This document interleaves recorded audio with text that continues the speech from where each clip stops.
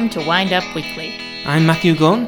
And I'm Katie Canfield. And we're here to share the week's news in wine. This week on Wind Up Weekly, controversy in the Napa Valley. Napa winery owner facing trial over online site hosting sex ads. Fallout from 2012 Saint-Emilion reclassification continues, with 2 owners facing trial in 2020. Climate change in Champagne. Bollinger looks to historic grapes to maintain acidity in the wines. And as ever, our wine of the week. So before we dive into the news, you had an interesting week, Matthew. I think you met a very interesting individual in the wine world. Who was that? Clay Moritzen. And this was a fun trip. I went to Dry Creek Valley. I haven't been there in ages, even though it's a 40-minute drive away. We really need to visit there and go tasting more often because it's incredibly beautiful. And Clay is an interesting fella. His family goes all the way back to 1868. That's when they started farming in Dry Creek Valley. And so I met him a few weeks ago and tasted his wine and wanted to interview him for my podcast, Matthew's World of Wine and Drink, because he has lots of things to say about Zinfandel, the history of Sonoma County, and his family's role in it. And he's really, really fascinating. A very interesting history indeed. I think you should tell our listeners a little bit about it and the battle over land that happened there in Dry Creek. Yes, land is very important in California and continues to be so to this day. So he talked about how his ancestors kind of farmed the land and how they gained the land, but then in 1968 it was all taken off them by the government, who requisitioned the land to create Lake Sonoma, which is an artificial dam. Shocking. Yeah, so they had to completely restructure their whole way of life. And then about 20 years ago, Clay himself started making wine from the grapes that his family had planted back in 1968. And so it's kind of how it really is a snapshot of California's history. Well, I guess if our listeners want to know more, they can just pop over to the Matthew's World of Wine and Drink podcast and hear the interview. Absolutely. It's not up yet, but it will be soon. And Katie, an exciting development for you this week. What happened for you? Well, harvest has officially started in the Napa Valley, and I started my winemaking internship with Judd's Hill. So just working weekends at the winery. So a lot different from what I did a few years ago at Cake Bread, where it was full-time, 12-hour days. These might be 12-hour days, but only twice a week, so much more doable, and especially with a full-time job as well. But it's great to be back in the cellar and really interesting because it's a custom crush facility. So not only are we dealing with more commercial clients making larger quantities of wine, but also with a lot of people in the trade, really professionals around the area that are just trying to make one barrel and try their hand at winemaking. So lots of fun. And which grapes did you work with this week? Well, bizarrely enough, we've just started receiving fruit, and yesterday we had Sauvignon Blanc and Syrah come in at the same time. Who would have thought that? Yes, but it just goes to show how every grower is different, and they make the call on when they want to pick the grapes, so we'll see how they turn out. And now on with the news.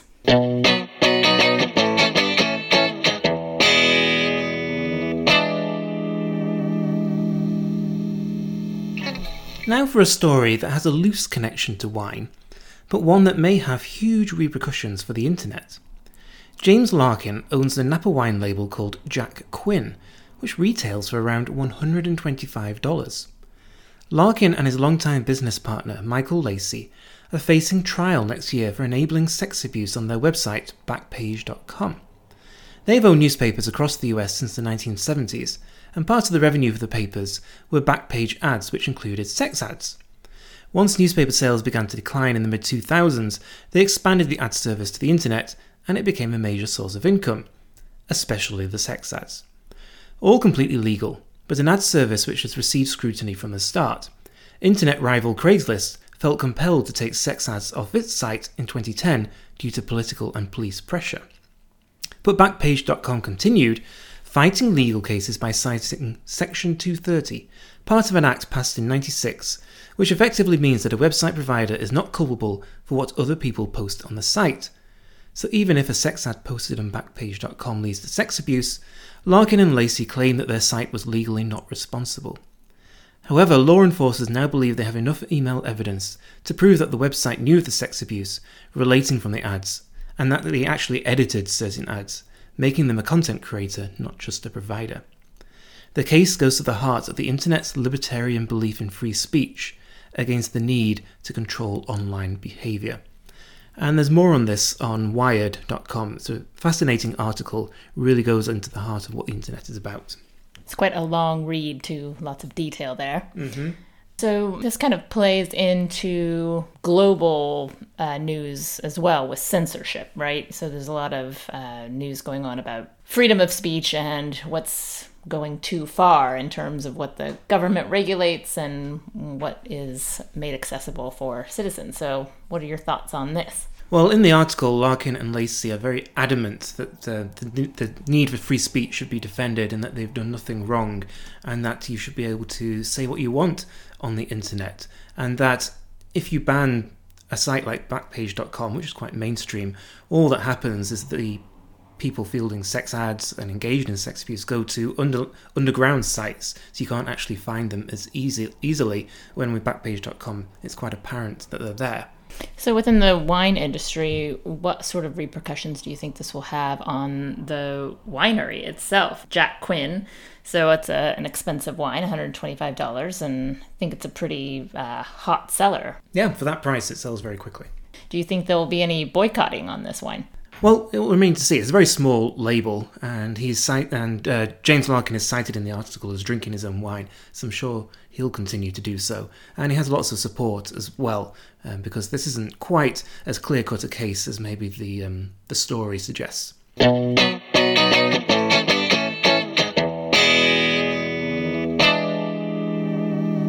Moving on to France.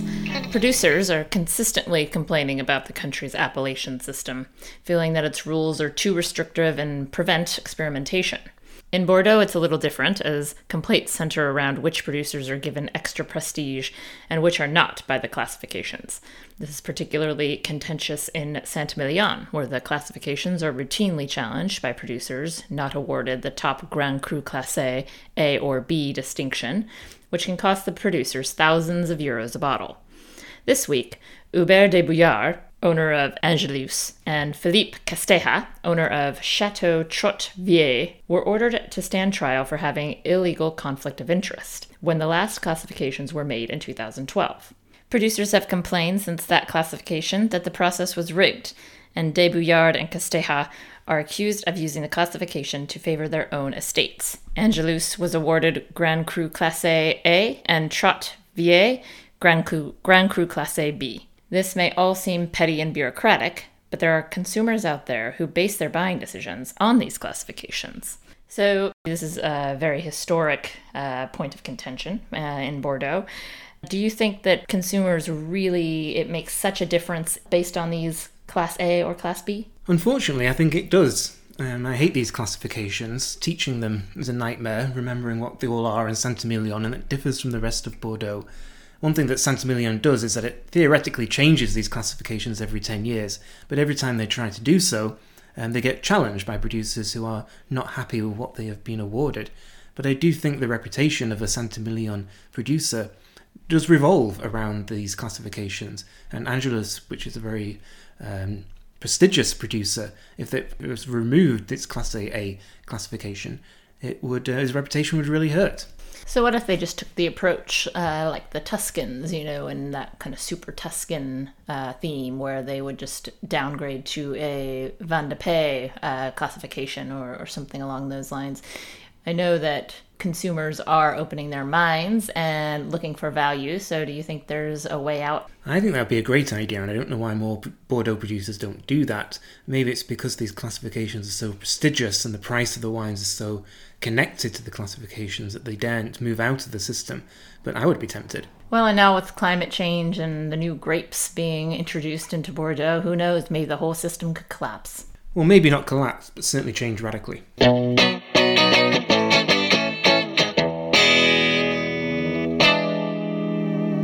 Moving northward to Champagne, we continue the discussion of climate change. So we've been talking a lot about climate change in this podcast over the last few weeks. It's an issue that can't be avoided. Last week, we mentioned Dan Petrosky's article on 750.com about how warmer temperatures are affecting the growing conditions for Cabernet Sauvignon. This week, Lark Mead, whose wine he makes, announced they're going to experiment with plantings of varieties suited to a warm climate, such as Aglianico and Touriga Nacional. So likewise in Champagne, Bollinger stated they have been experimenting for the last 7 years with traditional Champagne varieties, such as Petit Melier and Arban. I think I butchered that pronunciation. The reason? These two varieties naturally maintain their acidity in warmer conditions, the pH coming in at under 3. This is all part of a widespread effort to ensure that Champagne keeps its characteristically high acidity, which consumers love so much. So, Matthew, I have to admit that Petit Melier and Arban, I'm pretty sure that's not how you pronounce it. But anyhow, I was not actually aware that those are traditional Champagne varieties. Yes, we all know Champagne for its 3 varieties, Chardonnay, Pinot Noir and Meunier. But it's only since the 1920s that those 3 varieties have established themselves as the main grapes for Champagne. There were quite a few planted before that, including Pinot Blanc, Pinot Gris, and also Petit Melier and Arban. So I don't really know too much about these varieties. There's very, very little planted. And there are a handful of producers that do work with these varieties. So it'll be interesting to see if they become more prevalent. Certainly producers are looking to keep Champagne as we know it. Well, simple, Matthew. They just have to move up to England. The Champenois are going to hurt me for that one, aren't they? Well, some of them are doing that already.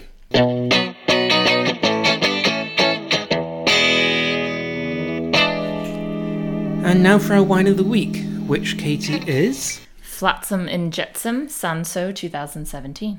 Flotsam and Jetsam. So where is this from? Well, it's from one of my favorite wine regions, and I think you share that love, South Africa. Chris and Suzanne Alheit make fantastic wine in South Africa. You should check out their white blend, Cartology. We haven't had that in a while, have we, Matthew? We haven't. It's a really tasty, rich blend, and we used to enjoy that back in Manchester, and it was such a quick seller. It's so popular. Yeah, and highly allocated. I think we only had 6 bottles for the year, and we ended up drinking one, so that left only 5 for our customers. Which sold out within a week. So, like many of the best producers in the country, Chris and Suzanne, they're all about working with South Africa's heritage, and this Cinsault is a great example. Cinsault was widely planted across South Africa at the beginning of the 20th century because of its high yields, and it's famously one of the parents of Pinotage. Cinsault's a black grape from the Rhone that's well suited to South Africa's warm Mediterranean climate, and the old vines dating back 100 years keep the yields low, concentrating quality. Chris and Suzanne say that Cinsault can make lekker wine, lekker being Afrikaans for fantastic, and I'd say we agree. We definitely agree. I'm a huge fan of this wine. If you've never tasted it before, you should really check it out. Anyone who's had this wine immediately gravitates towards it because it's so interesting, so distinctive, and a really good example of the wine that South Africa is making these days. And it kind of reminds me of your Food and Wine podcast with Andrea Nightingale. Check it out on Matthew's World of Wine and Drink. And you talked about Beaujolais and how it's such a versatile food wine. You can really pair it with just about anything. So that's kind of how I feel about this example of Cinsault. And it's only $27. Yep, it's that light-bodied, pale-coloured, very approachable, very agreeable wine. And that's what they're trying to do with this label. Make wines which represent South Africa, but which are not difficult to drink, which are very appealing. And it's also an easy 12.5% alcohol, so you can easily share a bottle and still be standing. Absolutely. And it's funny, what I love about wine is just you discover different things. And when we were in Cape Town, we were at a wine bar, we just sat outside, and I just ordered a glass of this wine knowing nothing about it. I tasted it and thought, wow, this is fantastic. What is it? And then I looked at the bottle and I was like, Chris and Suzanne Alheit make this wine and it all comes together. Well, cheers to that. So that's it for Wind Up Weekly this week. I'm Katie Canfield. I'm Matthew Gorn. Join us next week on Monday for another Wind Up. Cheerio.